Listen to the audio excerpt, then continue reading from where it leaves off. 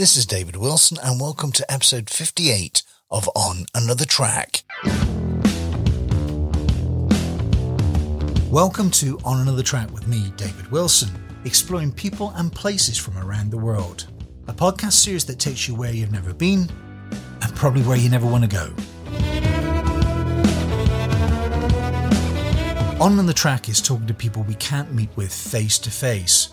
We use remote video technology and software to see what they have to say. I had the same experience as you. I worked in a mental institution, late 70s, early 80s, so I totally related to what you were talking about. You had 3.2 million views, by the way. You realise that? Yeah, it's really shocking to me because it's really just a depression lecture, but really surprised but pleased that many people have found it helpful. So once you've got it ready to go, send me the link and I'll be happy to post it on my website. That's the voice of my guest this week, Dr. Michael Yapko. He's a clinical psychologist, marriage and family therapist. I first came across Dr. Michael Yapko when I stumbled across his video called Keys to Unlock Depression: Why Skills Work Better Than Pills. His first exposure to psychology was through a local mental institution, which reminded him of the film One Flew Over the Cuckoo's Nest. To say he was shocked was an understatement. In fact, he was angry, and he decided he was going to dedicate his life to improving people's mental health. There is a route out of depression, and it's obtaining practical skills. Dr. Yapko is going to show you how. I started by asking why he was invited to Australia and what was the purpose of his presentation. It was sponsored by the Australian Psychological Society, but this was part of their new program of bringing psychology to the general public. And the idea was to provide a lecture about depression to anybody who was interested. And what was pretty remarkable was with pretty minimal advertising, the whole auditorium was filled. We had to schedule a second one as well, which also filled. Incredible. It is. From your point of view, the first thing I got from it is you were so pragmatic in the way you approached depression. And it for the first time in my life, it made sense. It Sure. kind of made sense what you were talking about. So I've got a couple of questions for you just to start us off. Okay. Who gets depressed? Everybody. If you are capable of a mood, then you're capable of a mood disorder.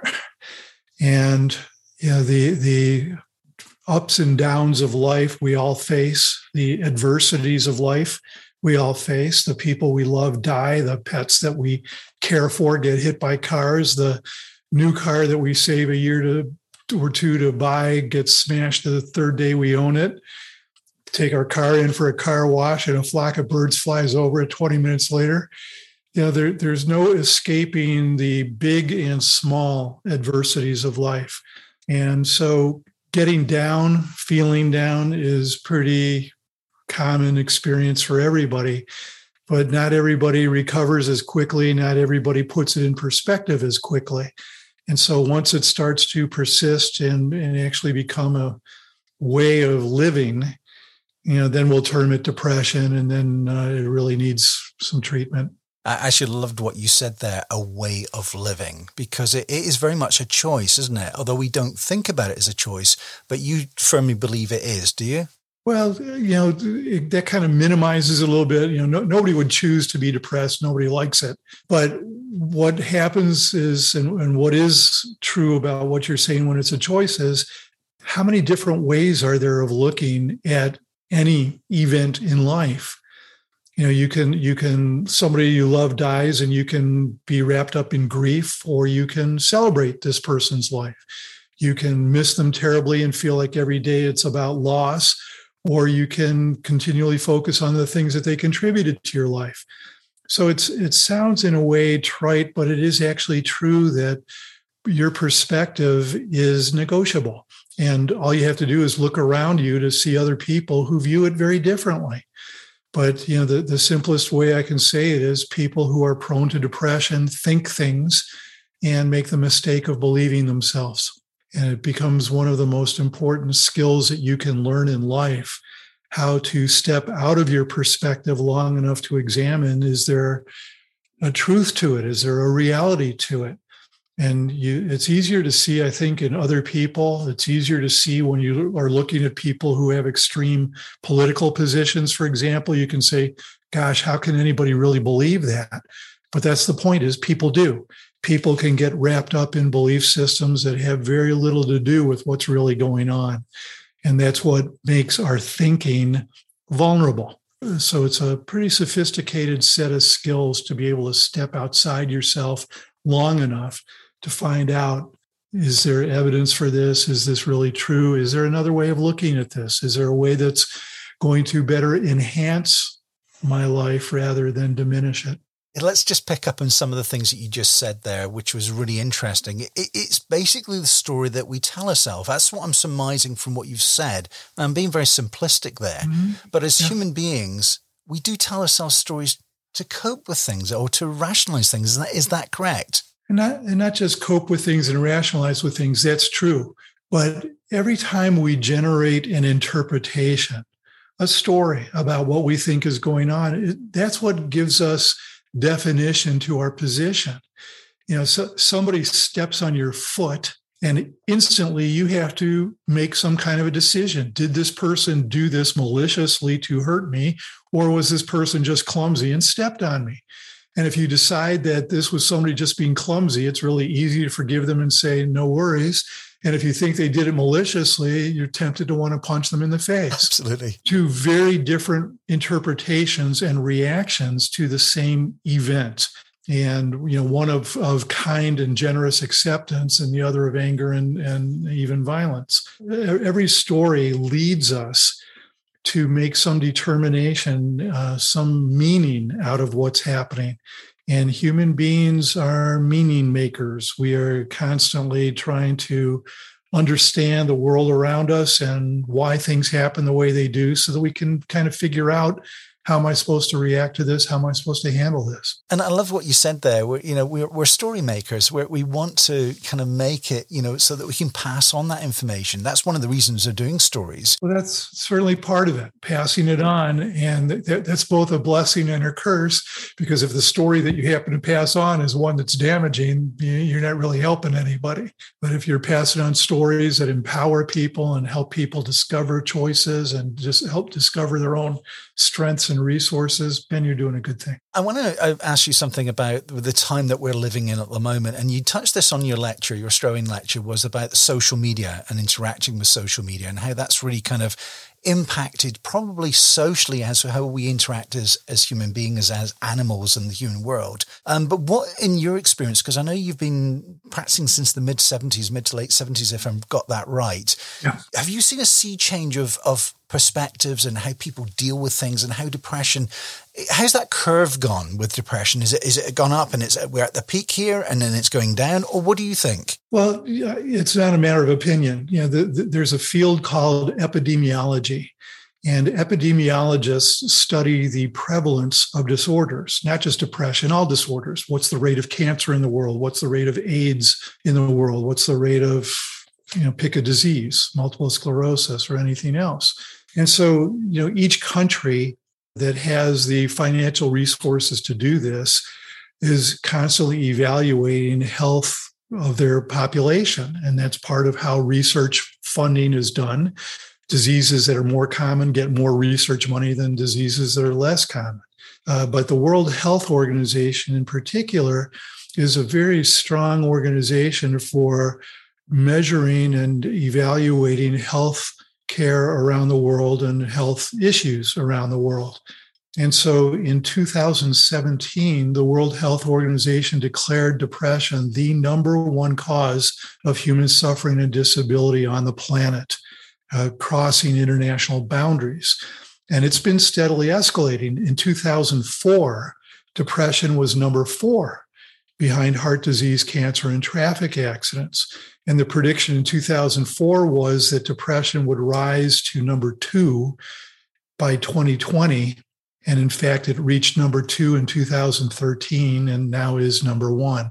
Now, what we've also seen, of course, is with COVID, the pandemic has changed the picture pretty dramatically, because in the last 2 years, the epidemiology shows that the rates of depression have at least doubled. Some data suggest tripled. So the rates of depression have gone up markedly, and for understandable reasons. People have been socially isolated. They have been economically hit. People who have lost their jobs, people who have been forced to be at home, kids at home, their work schedules, their school schedules, the disruptions on so many different levels have really had a terribly negative impact on people. And so the rates of anxiety and depression have both gone up a lot in the last couple of years. And I can predict, sadly, but it's a safe prediction, that we are going to be hearing the echoes of this pandemic from a mental health perspective for at least the next decade. That's pretty worrying, isn't it, when you actually look at that? Because really, in a way, I'm going to relate it to how I viewed life when I was young. And I was in a completely different continent. You know, as a young kid in the UK, you know, people used to say, you know, just go for a walk around the block. If you're feeling a little bit blue or a bit down, go and see Auntie Ina, or go and see Auntie Jane, or go and see Uncle so-and-so, and go and do something, you know. And it was almost an art of distraction, but there was a kind of a web of support there, you know, a social support that we didn't realize existed. It was just organic. We were there. So in your opinion, what has really led to this? Is it this lack of social interaction that's really catapulted it to be way, you know, up higher, you know, and be at number one? There are lots of different factors. There's no doubt that the internet has played a significant role. You know, it's a blessing and a curse. There are wonderful things, obviously, about the internet. You know, your podcast is one of them. The ability to bring information and perspective to people. But the internet is also an echo chamber. People can find some pretty wacky things on the internet. And if they don't know how to distinguish what's true from what's not, you know, here in the United States, we've got how many tens of millions of people that don't know how to distinguish between real news and fake news. And so people get caught up in perspectives that don't have any legitimate base to them. There isn't any evidence for them, whether it's really strange cures that people suggest or really strange actions that they suggest. And people don't have the kind of support that they did. You grew up around people, and people could show an interest in you and want to help you and want to support you and give you some advice. But, you know, these days you've got a brother that lives on that continent and a sister that lives on that continent. And meanwhile, mom and dad are on a jet tour of the Orient, and they'll be back in 3 months. And, you know, it's just not the same as it was. Times have changed, and there's no illusion that we're going to go back in time. You know, it's great to talk about the good old days, but we're not going back there. And now the question is going to be, how do societies adjust to these changes in the way that we relate to each other? How does the mental health profession adjust to the reality of today's circumstances? One of the biggest changes that has happened because of the pandemic is that mental health services are now being delivered across the internet. And of course, one of the most important research questions is, if people have their therapy sessions online, does that diminish the value of the therapy session? Is it less effective? And so this has garnered a tremendous amount of research attention. And at this point, there are at least 24 really good studies that have been published, all concluding pretty much the same thing, that you lose something about not being in the same room with a therapist, but you gain something by not being in the same room with a therapist. And so the data have shown us that telehealth works and works well. And it's an important thing for your listeners, for any listeners, to consider that if they're struggling in any way, get help. This is one of the things about depression, is it is very responsive to good treatment. I have on my website a blog article that people can read about how to choose a therapist. It provides some input. But the important thing is for people to get the help before things get really bad. You don't have to wait till you hit rock bottom. If you know that you're falling, do something sooner rather than later, and you don't have to leave home. You want to talk to a therapist? There are therapists all over the place now that do telehealth, and it works well. The data are clear about that. I wanted to ask you a couple of things that you just mentioned there, which is really important. Why, as human beings, why do we put off getting help for depression? This is not just putting off getting help for depression. This is human nature, that we don't react to things until they're on fire. We know that the bridges are decaying, and we can't find the money, to fix them until a bridge collapses, 60 people die, and then all of a sudden we find the money to build a new bridge. This is the way humans are. They don't want to deal with something, and so they minimize it and they distort it and they move it to the back burner. And it isn't until things get pretty extreme that people react to it. It's that way in relationships. Your spouse is telling you, this isn't okay with me. And then a week later, they tell you a little louder, this isn't okay with me. And then a week later, they tell you a little louder, this isn't okay with me. And then 4 weeks later, they say, I'm out of here. And then you say, what? What happened? Why didn't you tell me? And you say, I've been telling you, but it wasn't convenient. And that's one of the things that I've been so strong in, and the things that I write about and teach, is prevention is so much better than treatment. When I was in clinical practice, I'm retired now, but was in clinical practice for almost 40 years. That was one of the things I saw constantly, was the opportunity for prevention was there, but people missed it because it came disguised as inconvenience. You're halfway through listening to On Another Track with me, David Wilson. My guest this week is Dr. Michael Yapko. I next wanted to know from Dr. Yapko's point of view, have you felt there was still a cynical view of depression within our current society? Well, the view of depression as an illness is kind of falling by the wayside the more that we learn about it.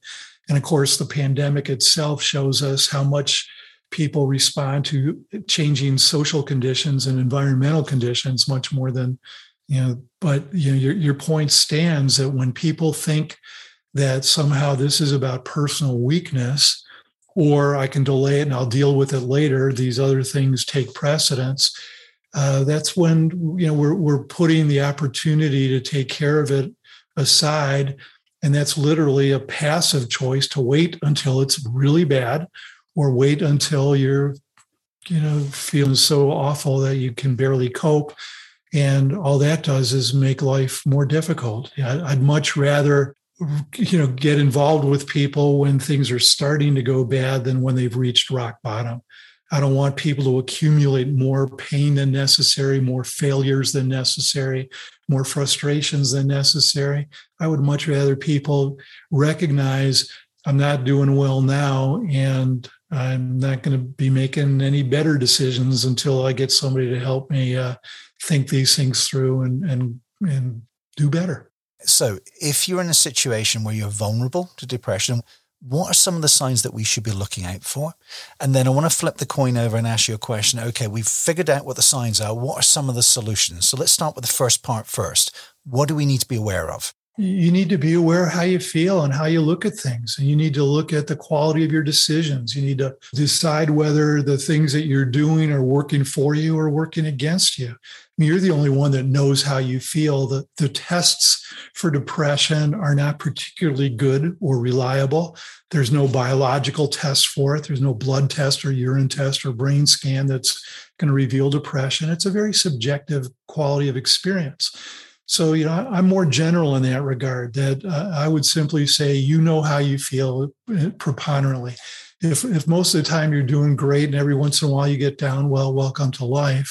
But if this is a persistent kind of thing that negatively impacts you, the people around you, your ability to function, your performance on the job, your sociability and likability, if you end up making bad decisions that make life worse, if you're using drugs and alcohol to get by, because you just can't stand the way you feel, if you have suicidal feelings, thoughts, these are all the indicators that you're just not doing well. And they range from mild, obviously, to severe. And then what it highlights is the skills that you need to learn. The thing about treating depression is, as life gets more complicated, it requires more and varied skills for coping with things skillfully, well. And so what those skills are will differ from person to person. Some people need better coping skills, how to cope with the stresses of life. Some people need better problem-solving skills so that they don't keep stepping in the same pothole on the road of life. Some people need more social skills, how to get along with people, how to build relationships that are healthy and positive and supportive, especially since we know how important good relationships are for mental health. And, these aren't necessarily skills that you can acquire on your own. They may be, depending on you and your ability to learn and task yourself with really working these things. My most popular book, hands down, is a book called Breaking the Patterns of Depression. And it's in book form and audio form. But I think the reason it's so popular is that there's nearly 100 different strategies in there for, if you're not good at this, here's a way of learning it.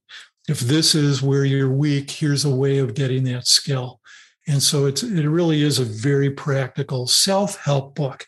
Most of the things that I write are for other professionals, but I did foray into the world of self-help with a couple of my books. Breaking the Patterns of Depression is one of them. Another is called Depression is Contagious. So people need to be realistic about themselves. And, how long do you suffer before you decide, I don't want to do this anymore? And I'm suggesting wrap it up sooner rather than later. Okay, you're depressed. You know that you don't feel right. This is not a normal feeling for you and you need some help. What are some of the practical things that you can put in place that will help you start to climb out of that hole and get to see a different perspective in life? First things first, we have plenty of evidence to show that an educated client outperforms an uneducated client.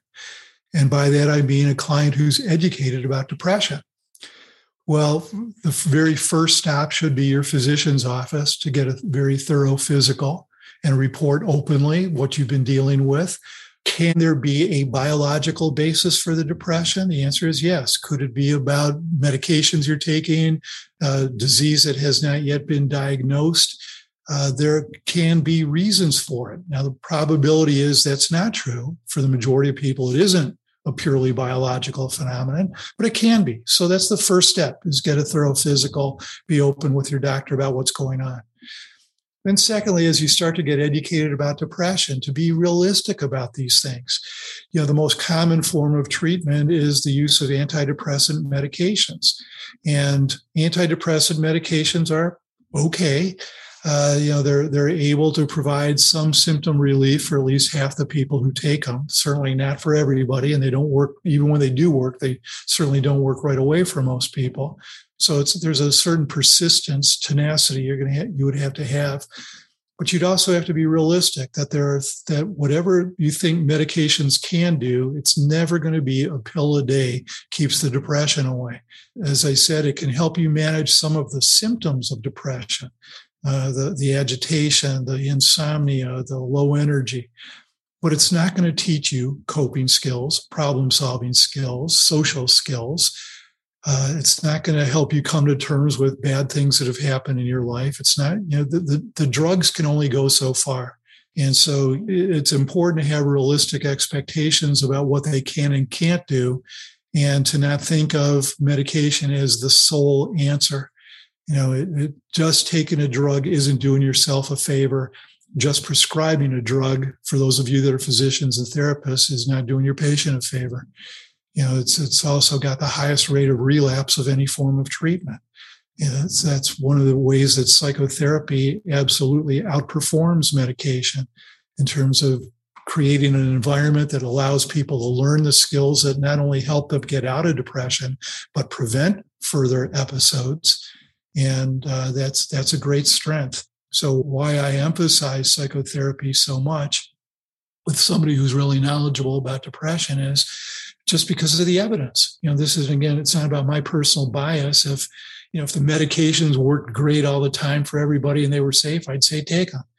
But, they have limitations. And it's important to be realistic about that. so that you're not hoping for a miracle cure that requires you to do nothing. If you want to get past depression, you're going to have to do some things. You're going to have to be active in the process. Therapy is done with you, not to you. And to help you acquire the skills that you need is a learning process.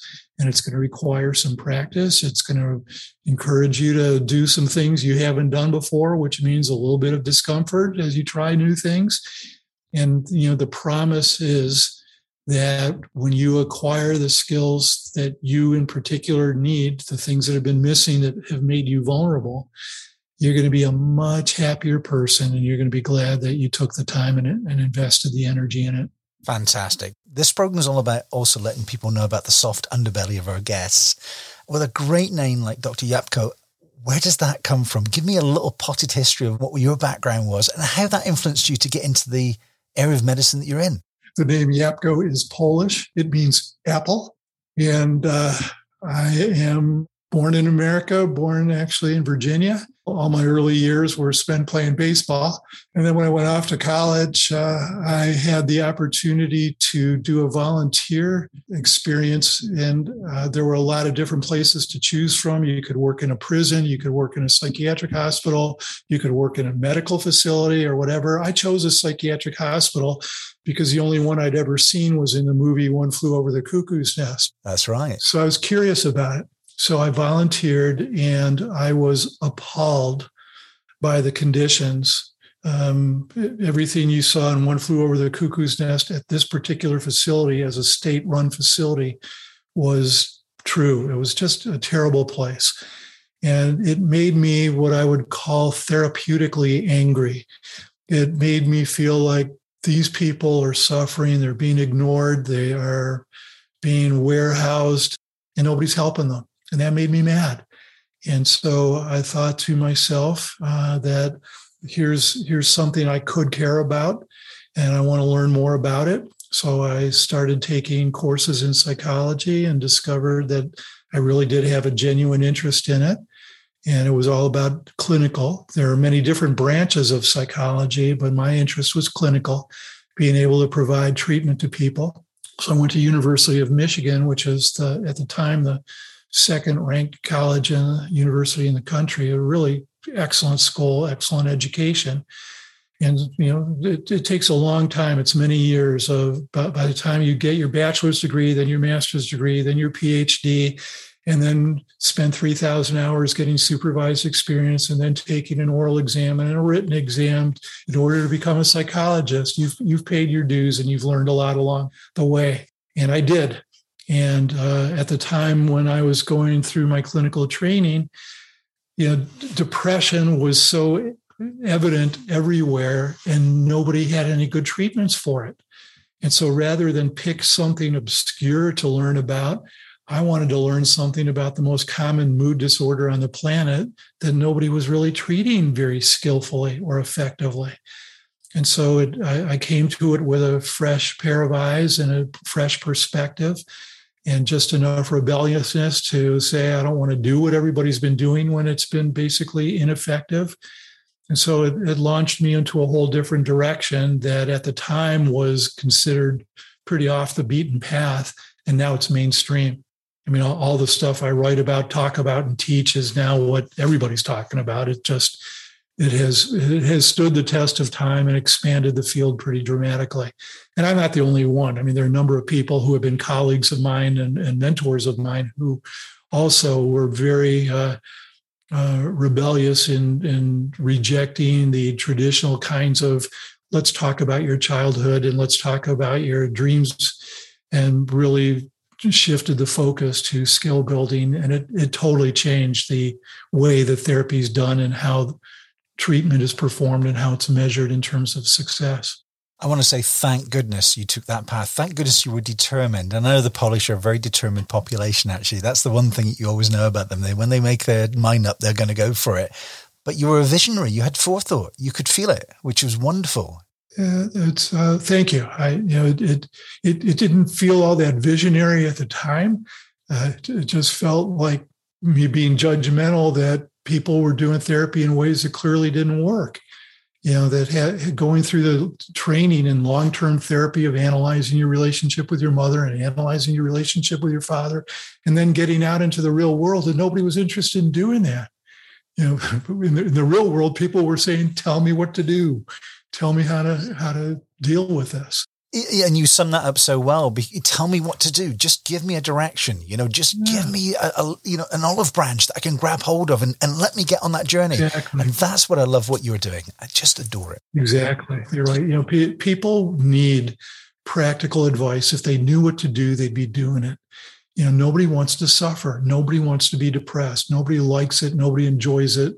And so that's really the challenge. If people knew what to do. And I've confirmed that a million times over, slight exaggeration. But when I can ask people directly. So if you were going to take a positive step to help yourself, what would you do? And people just look at me blankly. They don't know what to do. And that is just such a practical thing. How can I help people discover what works for them? And there are many pathways into depression, and there are many pathways out. What works for one person doesn't work for someone else. Their dynamics are different. That for this person, it's all about how bad their relationships are and how taken for granted they feel or put down they feel. And for somebody else, it's all about the stresses of work and trying to cope with a perfectionistic boss who tells them that no matter what they do, it isn't good enough. Everybody's got a different pathway in. And so that's an important thing to appreciate too, that each person is going to have to learn enough about their own depression to learn, what do I need to learn? What am I going to need to acquire if I'm going to get past this? And trying to do that on your own is possible, but it's tough. Having somebody on the outside, get to know your strengths and get to know your vulnerabilities is really valuable. Oh, fantastic. I want to make sure that people can get a hold of the information that you discussed in the broadcast. So if you've got a website, could you just let us know your website? The website is yapko.com. It's spelled Y-A-P as in pepper, K-O.com, yapko.com. And when people go to the website, there is an opportunity to sign up to receive a newsletter that once a month or so I share new information, new research that might be relevant to people. There are already many newsletters and blogs posted on the website that people can review information. As I mentioned earlier, one of those is how to choose a therapist. I'm not available for therapy. As I said, I'm retired, but I'm certainly willing to provide information for how people can choose and get the help that they need, and other related websites that people might find valuable. There we go. That's all we need to say. There we go. Dr. Yapko, just before we go, I got one final question. I'll squeeze it in. I hope you don't mind. Sure. I know you're on a tight schedule. Yep. If you were 18 again, what would you tell yourself? I would tell myself that get choosier about what I learn and how I learn it. I think I spent more time than I should have getting schooled in things that I knew weren't effective, things that were theoretically elegant, but they didn't really work in real life. And I wish I had come to that sooner. When you go to school and you're a new student and, these are the professors and these are the people who are the learned people, theoretically, to spend years learning an arbitrary language and then somehow thinking that that's really the way the world works was, I think, an unfortunate waste of time. So, I think I could have been more active in the learning process. I think I could have reached some of the conclusions I reached a lot sooner if I had been less compliant and more questioning. And so if I was going to tell myself anything at 18, it would be just because you think it doesn't mean it's true.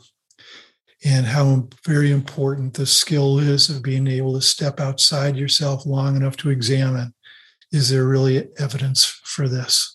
And getting good at gathering information, getting good at weighing information is a skill I wish I'd come to years earlier than I did. Here's where education, this is just a curious thing. Does education turn you into a believer or does it turn you into a thinker? And unfortunately, a lot of the educational experiences I had really pushed being a believer much more than being a thinker. I'm glad eventually I rejected that, but it took a while. Dr. Michael Yapko, I want to thank you so much for giving me the time out of your busy day. I know it's been a squeeze to get us in, but I've really appreciated it. And I know the listeners have really appreciated it. Thank you. Thanks so much. Thanks for asking me to do this. I appreciate it. It's been a pleasure. Take care. Bye-bye.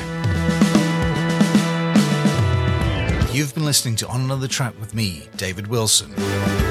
My guest this week was Dr. Michael Yapko, clinical psychologist, giving us hope and direction on finding a way out of depression.